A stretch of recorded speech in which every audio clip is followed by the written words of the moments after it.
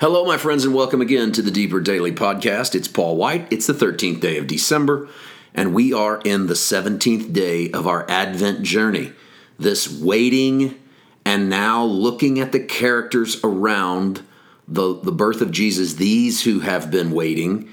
And today we arrive at the second of two individuals listed in Luke chapter 2 as having arrived in the temple at the same moment that Mary and Joseph bring in Jesus. Now, they're bringing Jesus in order to bring him for the rites of purification.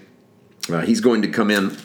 This is the Jewish rites, is that you present the male child, and you do so and offer a sacrifice. And you offered the sacrifice based upon your ability, your financial ability. And they bring turtle doves and pigeons, which means that they are the lowest financial status in Israel. And you might wonder how they were so low in status if they had had the visit by the Magi with gold, frankincense, and myrrh. And that's probably because the Magi most likely don't visit Jesus at the Nativity. They probably visit Jesus in his house. At least that's the way Matthew pitches it, which means Jesus might be as old as 2. So the visit from the Magi might not have happened yet. Although there's argument one way or the other, about the star and the slaughter of the innocents and those things. So in any case, what we do know from Luke's version is that they're going to offer turtle doves and pigeons. Yesterday we met Simeon, a man who has waited to die until he can see Jesus, the Christ. And he sees him, he recognizes him instantly because he's listening to the Spirit. He prays this prayer, he offers up thanksgiving. And he gives this beautiful speech that encompasses the 29th through the 32nd verses of Luke chapter 2. He then speaks a little word of prophecy over Mary. We didn't talk about that yesterday, and I encourage you to take a look at that. But I want to introduce you to the only named prophetess in the New Testament. We have prophetesses. This is a female prophet in the Old Testament. The Eastern Orthodox Church actually calls our character today the last prophetess of the Old Testament, even though she's in the New Testament, but she's prophesying in an Old Testament world. Her name is Anna, and I'd like to read her story. She's only on the scene for 3 verses in the Bible. Luke chapter 2, verses 36 to 38. Now there was one Anna, a prophetess, the daughter of Phanuel of the tribe of Asher. She was of a great age and had lived with a husband 7 years from her virginity. And this woman was a widow of about 84 years, who did not depart from the temple, but served God with fastings and prayers night and day.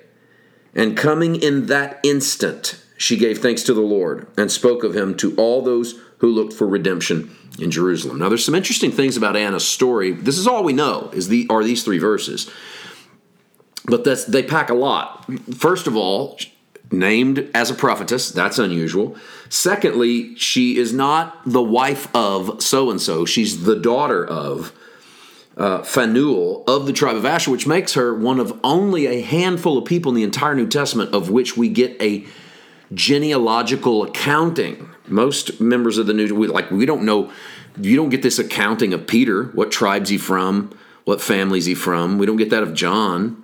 We get it a little bit from Paul by his own retelling to the Philippians, and we get it of Jesus. But it's interesting that we get it of Anna. So it already puts her in a sort of a special category. She lived with a husband 7 years from her virginity is a narrative way of saying she was married and then her husband died after 7 years. And a young woman could be married as early as 14 in Israel. And so if that's the case, then since about 21, she has been without a husband.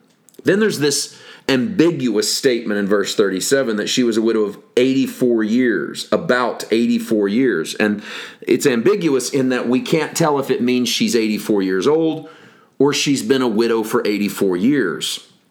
Most scholars actually think the latter is true, that what the text is trying to say is that she's been a widow for 84 years, which would make her in her 100s. Because if she was married the moment she could be married at 14 and her husband died at 21, 84 years makes her 105. So it's plausible that Anna is one of the older women in all of Jerusalem, and she might be in the same boat as Simeon, waiting to see Jesus. She's like a lot of people now who have had to wait and wait and wait, seemingly forever, to receive whatever it is they've been waiting on. Here's what I love about her story, though. Listen again to verse 38. Two really important things jump out at me.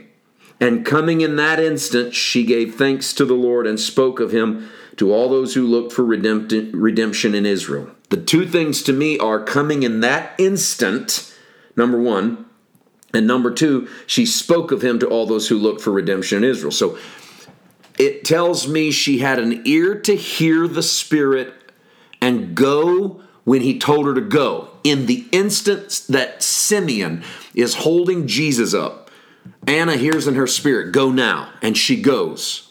105 years old maybe. Anywhere from 84 to 105, depending on how you read that text.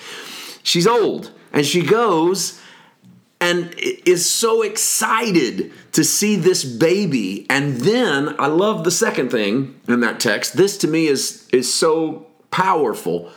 She turns and begins to tell everyone who will listen of the one who has come. Did you catch? She's the first evangelist of Jesus.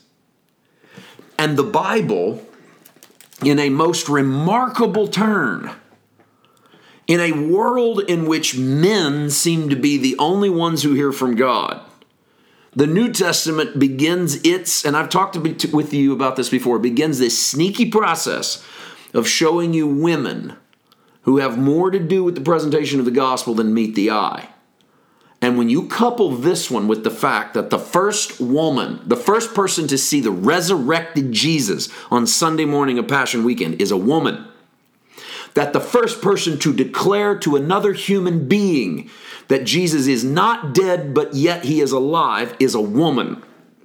And you add that to the fact that the first person who turns to the public and tells them, this is the one who's going to redeem you, is a woman.